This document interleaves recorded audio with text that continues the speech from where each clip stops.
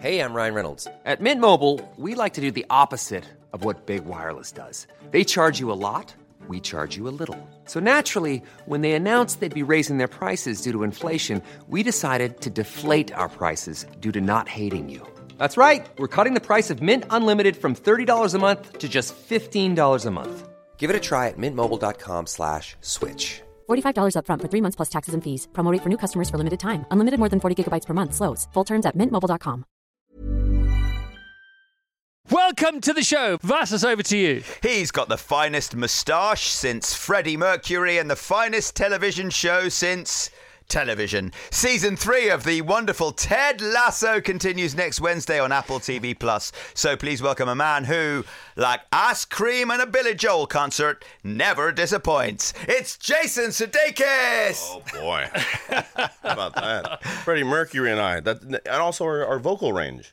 You know, our mustaches and vocal range. How are you, mate? I'm very well. Thank you for having me. I have never, ever interviewed my favourite person who plays my favourite character from my favourite TV show whilst it's my favourite TV show in all the years I've been doing this. So I'm probably going to mess this up. As I said, let's mess it up together. Let's mess it up together. We're very flattered. Oh, my I'm goodness personally me. flattered. Congratulations to you and your friends on all the success for Ted Lasso, because Thank it's you. just such a great show. Thank you. It's so magical. It's a gift.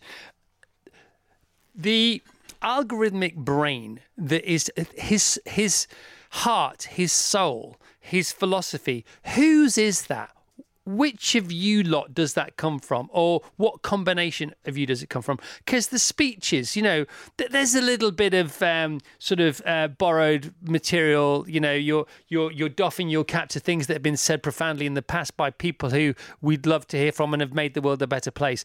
But there's a lot of original profundity in there. Where's that from?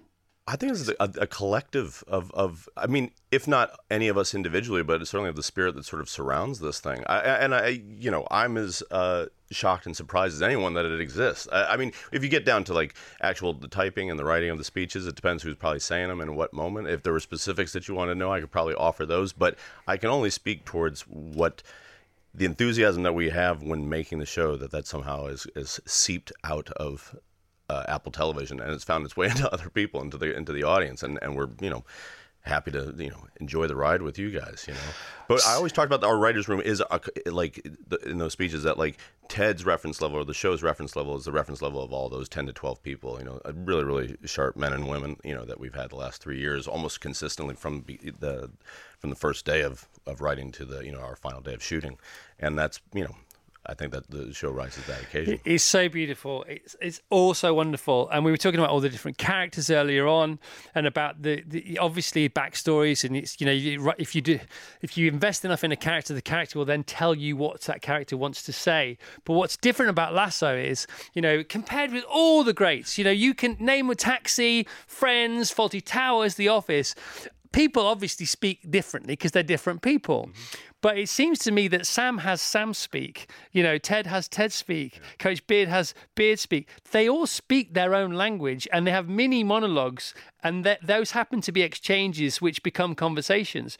But I've never known characters have such a deep sort of foundation to their fountain of being.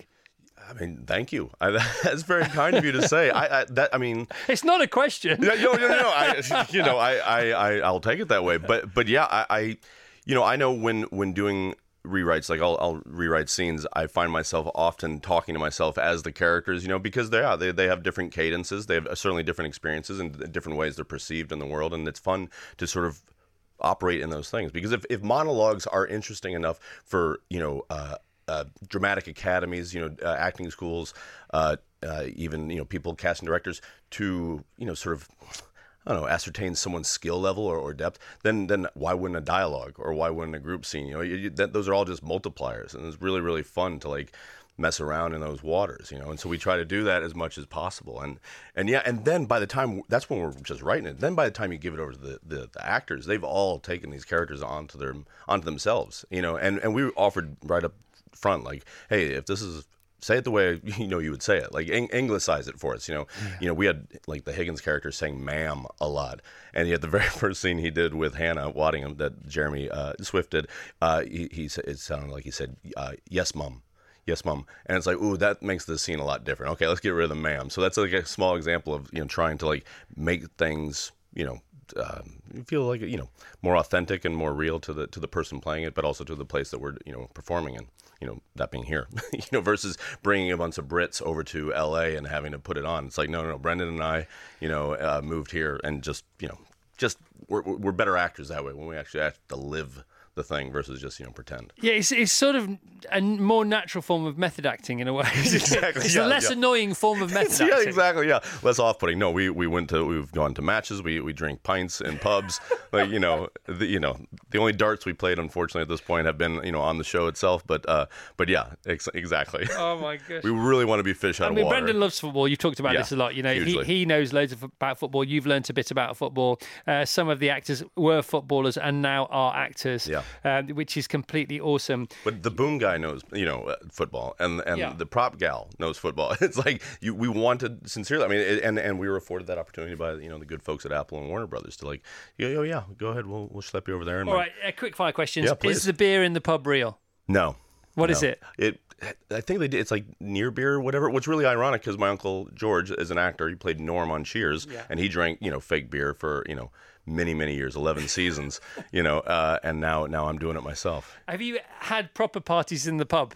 Like we had a couple things, but nothing. Because it's a it's a set that we made to look like the place Crown. The Prince's Head over there in Richmond, yeah. Okay. Ted lives at number 9.5. Yeah. Where does that come from? That was one of the ones that just sort of slipped by, that we just let it be. Yeah, because, doing it what we do now, we probably would have done 9 3/4, right? Like Harry Potter. Well, I thought it was a nod to Harry Potter, but it couldn't be Harry Potter. Exactly. That might have been what it was. That might have been a Joe Kelly special, because he's the Potter fanatic, and at least me, Brennan, and Joe. I watched that lovely interview you did in New York for Variety when you were all on stage, one of those gang show interviews. Oh, sure. That was so cool, wasn't it? It's best. But I was very sad to learn of the passing of Brett Goldstein. Yeah, I know. What happened there? Just when we realized we had him, we lost him. Right, for people who don't know, he's not dead, I don't think. No, not at all. And that's his real name, and he plays Roy Kent, of course. Yes. Tell us a bit about that, and how come you thought he was dead for a bit? Oh, gosh. I mean, I can't even remember at that point, other than, sometimes maybe he'll go AWOL on text. Not even then. No, I've never thought the guy will die. I don't think the guy will ever die. He takes too good care of himself. He loves to work. He loves people. Until they turn off and shut down all the stand-up clubs, that guy's going to live forever. Ted is 10 this year, isn't he? Even though he didn't get a name for a while. Right. Because it was back in 2013 that you first did a Ted Lasso kind of thing. Yeah. But then you named him in your swimming pool one day.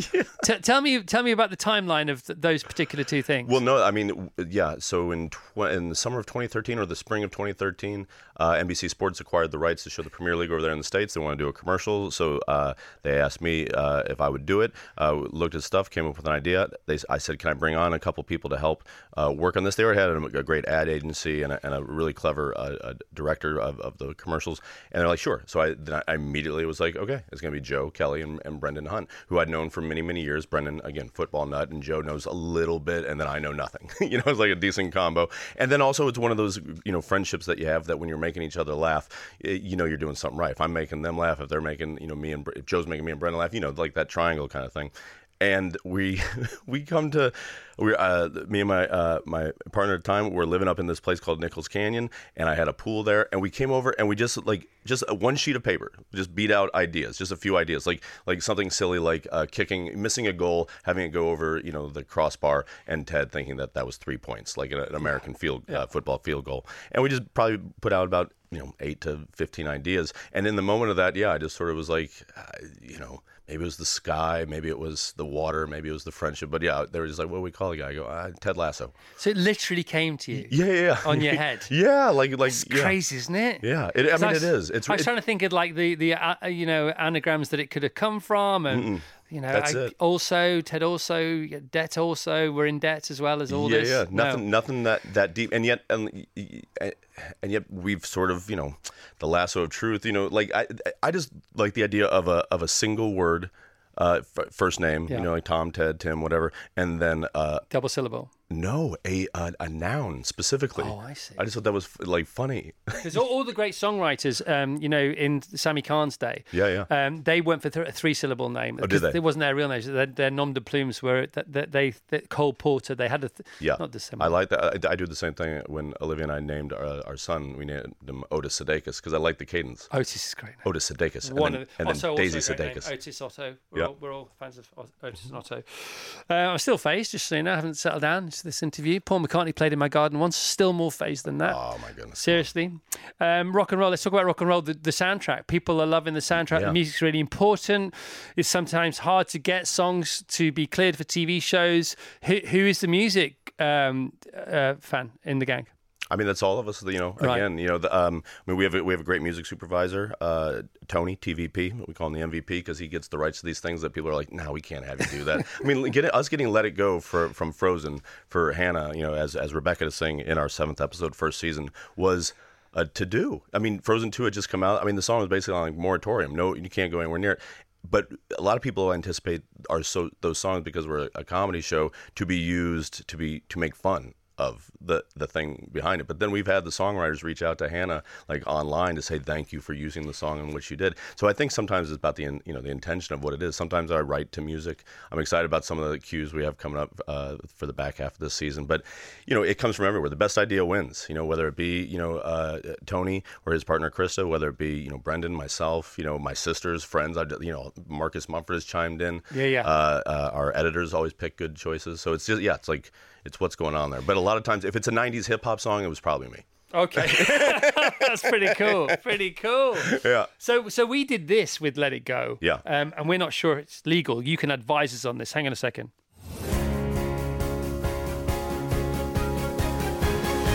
Breakfast show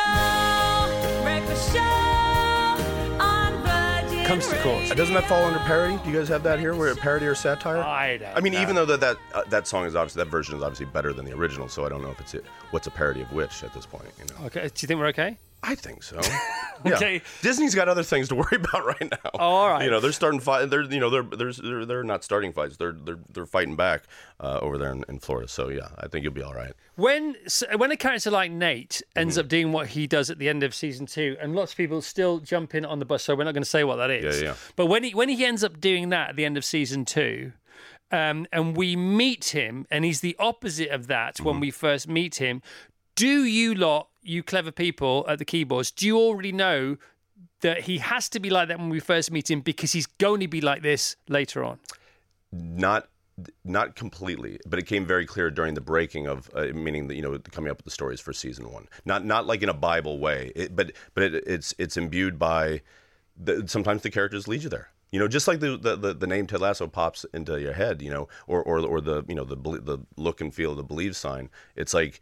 I've not heard of the belief sign. What is that about? No, I know. It's on your head. It's on, like, I'm looking right at it, I think. But yeah, those things kind of like show up, and then, just like an actor taking over a role, will guide you to where it's supposed to go. So it became very, very clear when I was writing episode 7 of what was going to happen with Nate. And so then by the time we're shooting it, then it's me sitting around, a table with Nick Muhammad, who plays the part so beautifully and so dastardly, and that I can speak to him about a few things that I know are coming down the pike. I mean, when he goes through his sort of, it's not a transformation, is it? It's sort of transmogrification.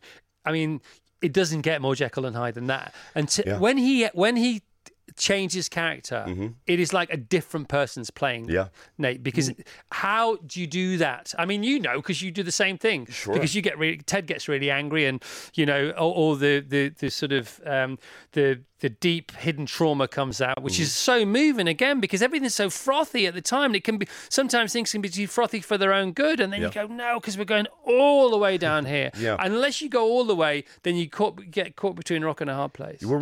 It's so true, and we're trying to mess with like the perceptions, and like television's been around for many years, so we have a lot of preconceived notions as both human beings, but then also as an audience, even more so as an audience. Weirdly, we put the shows in these boxes, we put the characters in these boxes, people trying to like make connections that aren't there. Because I remember giving the pilot script to like friends, and they would read it. They go, I don't know if Ted should end up with Keeley. That was their takeaway from reading the pilot. And it's like, well, why do you think that's going to happen? It's like, oh, I guess you're right. Well, then I guess, him and Rebecca makes sense. I was like, why do you think that? Yeah. And we're just like, man and woman must get together, and so you sort of played towards that. So towards your original question about Nate, it's like, you got to like make people love them. That's when things matters to the heart and betrayal. That's when those things, you really feel those things, is when you've gone the journey of like connection with someone, both with other people or with yourself as an audience member with them. It's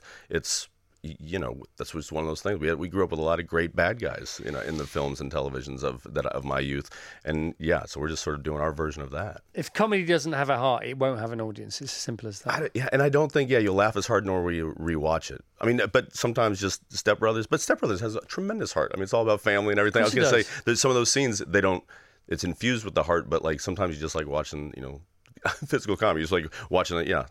Bunk beds, smush a grown man. That's always fun too. I already don't want it to end ever. Please don't let that happen. I have no control. No, I know that's very kind of you. I'm hearing the universe loud and clear. But do you know what I mean? What shows have you felt like that about? Oh gosh. I mean, the British Office was a huge influence to me. British Office was like confusing to me in a way. I've spoken about this with friends and a little bit in the press, but like being a 25-year-old, comedy person, you think you know everything. And then I saw what, Ricky and Steven did, just the writing of it. I was like, are they making this up as they go? I know. It felt so clever and real and normal, having had temp jobs only a couple years prior, and those feelings, and just so beautifully cast. Awkward and flat at times. Yeah. Normal. It was something. It changed advertising. I mean, McDonald's started to do commercials so it felt like that. It's so funny. Like, and I remember there was when I first got TiVo or like a DVR, and we were doing Second City in Las Vegas, and I'd come home and I'd just be like, and it was only those handful of episodes, but also the thing I loved about it were the tiny arcs. You got to know these characters a lot, and this is something that Brett Goldstein and I spoke about when before he died, before he died, and before he was even a writer on the show. It was like the micro arcs of that story. Like just it's all about David Brent telling Finchy to F off. You just want him to have the gumption to stick up for himself and stick up for his gal, and just not go looking to get this like alpha male's like approval, and just huge influence there. Cheers was another one. Again, had lucky connection to it, but I just think that show, when I watched Ted Danson, he's just effortless. He's like Cary Grant on TV, like, and the bar just felt so, again, real and authentic. Just want to go there, man. Yeah, just want to hang, man. Yeah. Don't interfere. Just want to watch. Yeah, exactly. I'll be over here. I'll bring a book. Yeah. It's fine. Exactly. Oh my goodness me. The thing about The Office, millions of things about The Office, is that sort of blazed the trail for making sitcoms that previously had laugh tracks not unwatchable, but you watch them back now and you're thinking, that is it. That's interesting. Yeah. To hear people laughing at. By the way, count me in. Friends, etc. Filmed in front of a live audience. Whatever it is. But now it's so bizarre to see them because at first, not hearing laughter, thought, oh, this isn't funny. What? Because you're not hearing other people laughing. Right. No, this is really funny, and you can own the laugh yourself. Yeah. And I don't know how you watch things, but I often think, oh God, that's funny. But I don't laugh. Sometimes. Oh, absolutely. That's a comedy writer cliche. I'm just like, my brain is melted. This is so clever. It's so funny. It's so profound. It's so thoughtful. The swearing on the show. So I watch it with my 14-year-old son, who ironically just finished watching all the American Offices and didn't know what to watch next. Right? Great show. So I said, no, you might want to try Ted Lasso. He said, I did. I said, just give it another go. Yeah. So he watched it first when he was sort of 12, 13. So we watch it together now, side by side. Yeah. It's a side by side. And blokes are very good side by side, better than head on. 100%. Yeah. There's a lot of that going on in the show. That's why football stadiums are designed that way, right? That's why you have the doggy crew. The Diamond Dogs. The Diamond Dogs. Exactly. Yeah. It's the same thing, isn't it? 100%. Yeah. The more men in the conversation, the more sort of intimate and truthful the conversation may be, as opposed to it's the opposite of other occasions. So we watch it side by side. So he's 14. He hears all the swear words, right? And I said before, there's nothing wrong with swear words per se. You know, there are some things very wrong with certain words, but the swear words in your show, they're not anti or pro faith, culture, or creed. Right. They're just there. Yeah. And it's really, really funny swearing, right? And it's so funny that obviously one of the characters, if you don't know the show, one of the characters' nieces gets called out for swearing at school, and the character Roy Kent, Brett's character, gets called into school to be asked where's she getting this swearing from. Before he's asked that, he swears, and then it's obvious where she's getting the swearing from.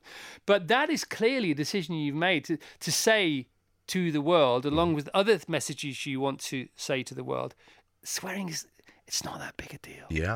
Yeah. I mean, I don't even know if I'm allowed to say the W word on radio here, and yet it's a nonsense word in the States. It's and so that's crazy. Isn't that funny? Like, and yet y'all throw the C word around like nothing I've ever seen. And that's the, they don't let us say that. Apple didn't not let us, but like encouraged us not to. And so because we had a whole scene about that because it would. Yeah, because the backlash in the States or in certain segments of the population, I completely got that. But that was a little bit of what the monologue was about. It was May, the barmaid, was giving us, well, here's what it means here, How and great giving. Is she? She's so great. I mean, and it's such a soul. And again, there's things coming up down the season that were her taking over her character, sending me a poem.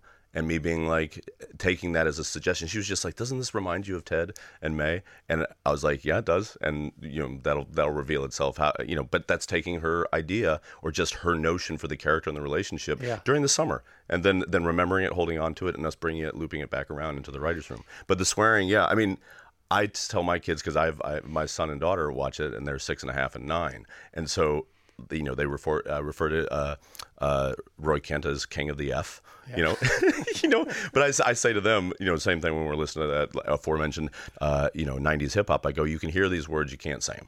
All right, like you just can't. Not when I'm in the room. Yeah, exactly. Yeah. You can say it amongst each other. That's banter. Dad, we've been saying it for years, man. I know, but I blame my dad. My dad took me to see Beverly Hills Cop when I was 9 years old in the theater, and yet an incredible movie. Has changed my point of view of superheroes, of class, of race, and just what is funny and what's cool. Beverly Hills Cop is such an amazing film. Yeah. Do you remember the first 10 minutes of Beverly Hills Absolutely. Cop? What happens? Yeah. Because it's not what you think. It's a setting up of the culture and the environment. Exactly. Yeah. It's basically, it starts off and it looks like a documentary, doesn't it? Yeah, it does. People smoking weed on the stoop and all this kind of Detroit, stuff. and it's blue and gray and just Yeah. And how good was he? How good is he? So he's the best. I'm glad people are like I got to meet him at Saturday Night Live. Eddie Murphy, by the way. Yeah, Eddie Murphy. Yeah, exactly. Axel Foley. But yeah, that movie. The fact that we go from Detroit to Beverly Hills within 10 minutes, and you meet everybody, you meet his buddy, you understand why he's going there. It's just brilliantly done. It's interesting, isn't it, that we talk about this, because those films actually sort of were The Office before The Office, because those 80s comedy feature films, because they were full on comedies, but they were with no gags, with no laugh track again, and they were doing what TV caught up and has started doing Absolutely. now. Yeah. And I always wondered, whether it's Beverly Hills Cop or 48 Hours or like Big or Pretty Woman or whatever they were funny and heartfelt at the same time, which is what your show's all about. And because a lot of your gang come from the film world, there's a lot of big film ideas, gifted to not a small screen, but now, it's still a television show. Yeah. The way you exchange different conversations, between two different ensembles to get the same point across, which at the funeral or whatever it may be. Sure. All roads at some point to anybody who ever wants to have fun lead to Holland and Amsterdam. Yeah, absolutely. Yep, that's the bullseye. So you were there like before, during, and I presume after. Yeah. Tell us how Holland featured with you and Brendan first off. Oh, well, yeah. But Brendan, Joe, and I have all worked and spent time at a place called Boom Chicago, which is an English-speaking, American-owned theater there in Amsterdam, in the Leidseplein area when we were there.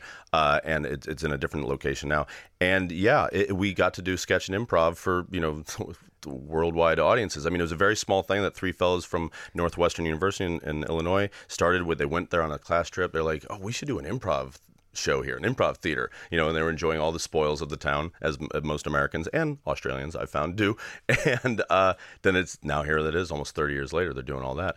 And we, Brendan and I, that's where, let's see, where do I start? Brendan loved American football, ended up moving there, ended up living there for 5 years. His first place was a flat with like 5 Dutch fellas. They're all watching Euro Cup, and the Dutch team is doing fantastic. Is in a wonderful period of Ajax's history, and Brendan fell in love with that game and became 85% of that character that he plays on the show. He is truly like an amazing brain, the guy you want on your pub trivia team with any subject, and he brings that same enthusiasm and fervor when he speaks about the game. And so then he and I started playing FIFA on PlayStation in the dressing room between shows, and he would explain to me what the heck was going on, because I like basketball. So he would use the 90s Chicago Bulls with Michael Jordan, etc., to sort of explain to me who Thierry Henry was, or David Beckham. He'd try to break it down for me metaphorically, and then that just became this way that we communicated. And then that was in 2000, end of 2000, and then again you flash forward to 2013. I mean, there's a lot of the show came from the Netherlands in Coach Beard. Absolutely, yeah. There's a lot of that sort of quiet hedonism exactly, in him, and also I presume in Brendan as well. To be honest, 100%. Yeah, I mean those pants that he wears in episode 9. So much.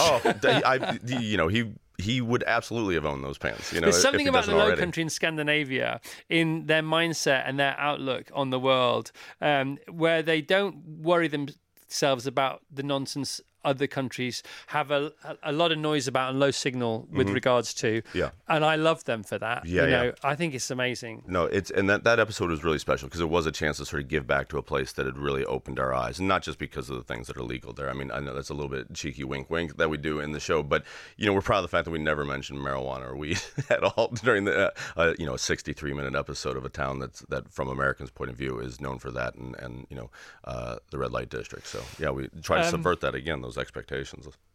Let's talk about the casting. Please, right? Yeah. Theo Park, our casting director, our local, she's amazing. How many awards has she won, by the way? I mean, not enough. Yeah. I mean, but I also like casting directors in general are just badasses. They're wizards and mystics that see the best in people. That is their job. Like, how special is that? Like, they can go about it, cynically and be like, "Oh, here comes another blonde guy," or whatever. Yeah. But they don't. They literally find these jewels in the rough. There's a woman named Allison Jones who's she did like the American Office, and when casting the show, I've always got on with her. I think she's an incredible human being, and again just has that aura about her that recognizes these other auras in people. And I was like, who do we get to, you can't do it, can you? She says, no, I don't know anybody over there. I was like, okay. She goes, Theo Park is who you want. Theo Park. I was like, okay, I got to meet this guy.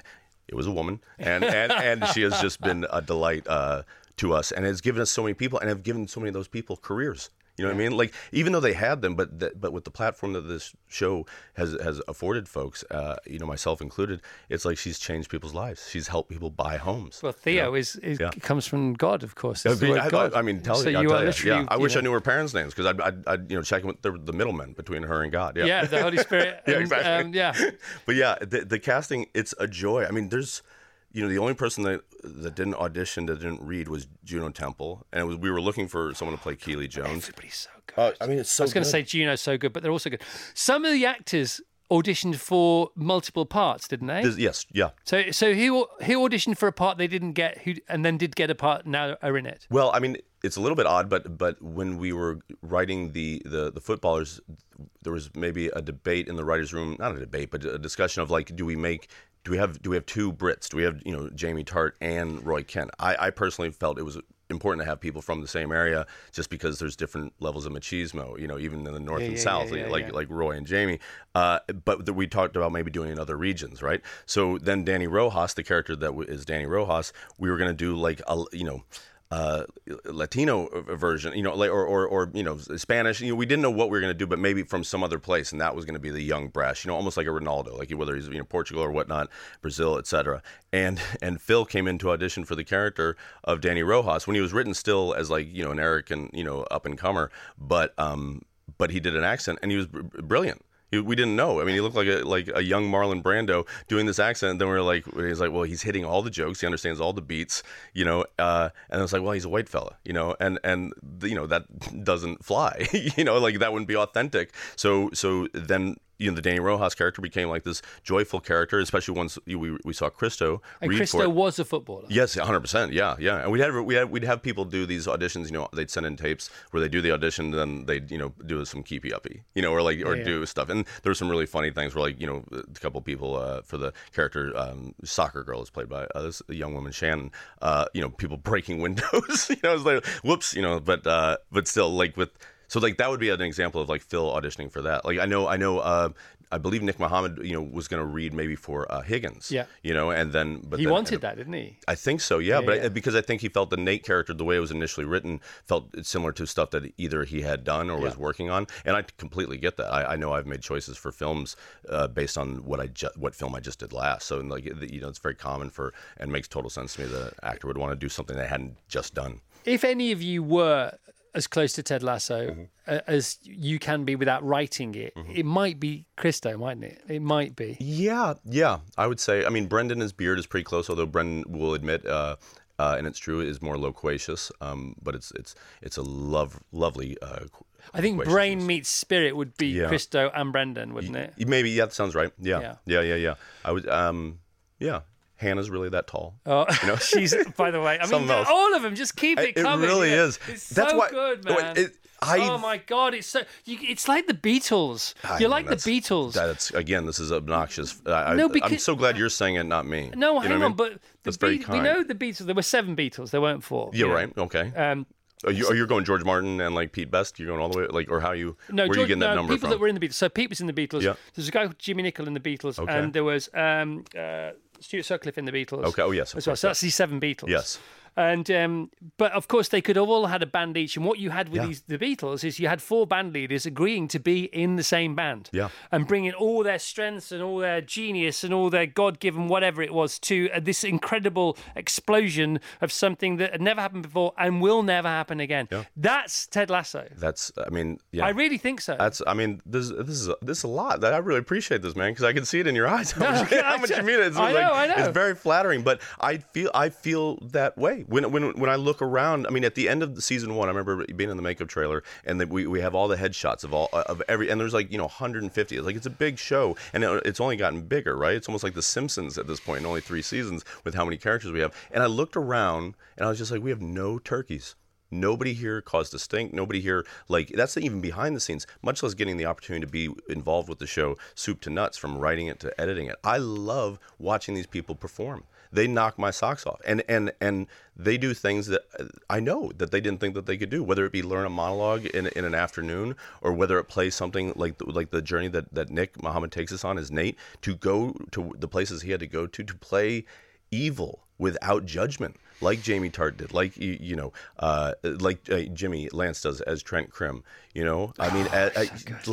It's, as Anthony Head does as Rupert, just irredeemable. And to play it with sincerity, honesty, and no judgment, because comedians want to be liked. Most people want to be liked, and to play unlikable is incredible, because it allows for those depths that you're feeling and that we love playing. Yeah, you can bring people really high and bring people really low, at least attempt to. Some people don't want to go on the ride. You can't. That's all right. But you don't get many hugs from people with their arms crossed. But that's what they're doing. That's right. We're almost out of time, right? Why? I don't know why. I don't know why. I don't know why. What is time anyway? Yeah. But here's the thing, right? It's going to be over before you know it. Yeah.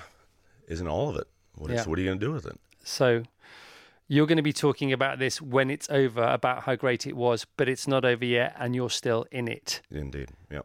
How does that play in your mind and your heart? It's flattering that people want more, flattering, but also you got the same way these characters had led us, the same way these things have arrived. When I sit here and I invoke the universe, I'm being sincere, getting to come here, which we hadn't done press here. You and I spoke a couple of years ago, and here we are, and the world's changed, everybody's individual life has changed. We all got stuck in our homes. That was the universe probably trying to shake us up, right? And so I'm still listening to him and her, and they and them, all of it, what have you got for me? And so to hear people's enthusiasm for this show, and also the way it's helped them, and the way families watch it together, that's something that's we all take huge advisement from, but it has to be the stories, it has to be the characters. It can't just be because we want it. Like there's a lot of things that we don't get in life that we want, but it's the journey to get there. So I have to get kind of done with this chapter. That's where we sort of looked at this. We modeled it literally after the British Office. We just thought it was going to be 6 episodes, Christmas special. And here it's turned into this. With the 3-season arc. And 49 minutes one episode, 32 minutes the next episode. Yeah. Whatever the episode needs to be. Yes, that's the joy of the new age of television. It is, and the fact that Apple is willing to dance with us that way is really, really awesome of them. Because I don't know if most places would do that. And some people may feel that it's indulgent, but we're indulging these characters and these stories because it just needs to be. These stories need to be told, and if it's not, if they're not, then I'd feel we're being irresponsible towards them. Pre-warned is pre-armed. Mm-hmm. How many more may I have? What do you think? We got episode 8 next week, and then 9, 10, 11, 12. That's it for now. Yeah. I hear you loud and clear though, man. Look, when I see it, I can't even speak towards it because I'm still in the thick of it. We want this story to grow out because maybe people at the end would be like, oh no, you know what? That's it. Thank you. Like that's all we need. And well, it will tell you, won't it? I truly do believe that. Yeah. It has led the way. And if it doesn't, from Apple the get-go. TV Plus. Exactly. Yeah, they'll let me know. But it's not. It's not a negotiation tactic. I'm not trying to be political. I'm not trying to hem and haw. It's truly once we get through with this, I can't wait for Brendan and Joe and I to get back in a pool together and figure out what and see what comes from through betwixt. But yeah, those Beatles that you talk about, the show, the thing we talk about, platonic soulmates, people that just find each other at the right time, right place, and enjoy each other, and to make something that truly harmonized, like to make something that to make a voice that it can only happen through the triangulation or however many people you have. And have that just beam out. That's part of the fun of getting to do it. This is the only way I've ever known to do it, through improv and sketch, through my family, through my friends. Is like, okay, how do we all get in this boat together and row in one direction? Where are we going? I don't know. And ultimately, the only way to keep it forever is to let it go. Sometimes, yeah. In the end, yeah. Tilly, who works on the show, yes. made you these. Oh my goodness! I'm just. Not only the biscuits, but the box alone. I love that folks can't find this box, so people craft. Oh, man, those look lovely. Yeah. I know you're busy. I know you're so busy. It's ridiculous how busy you are. Please have photographs with as many people in this building as possible before you go. Please, I beg you. Happily, yeah. Congratulations. Thank you, sir. It's the best. Thank you for having me, and thank you for such thoughtful questions and observations. It's really overwhelming. That was it. We did it. We got there. Didn't mess it up. Didn't mess it up. How are you going to mess it up, you think? How long you got? It's all in the books. Goodbye, everyone. Have a great weekend.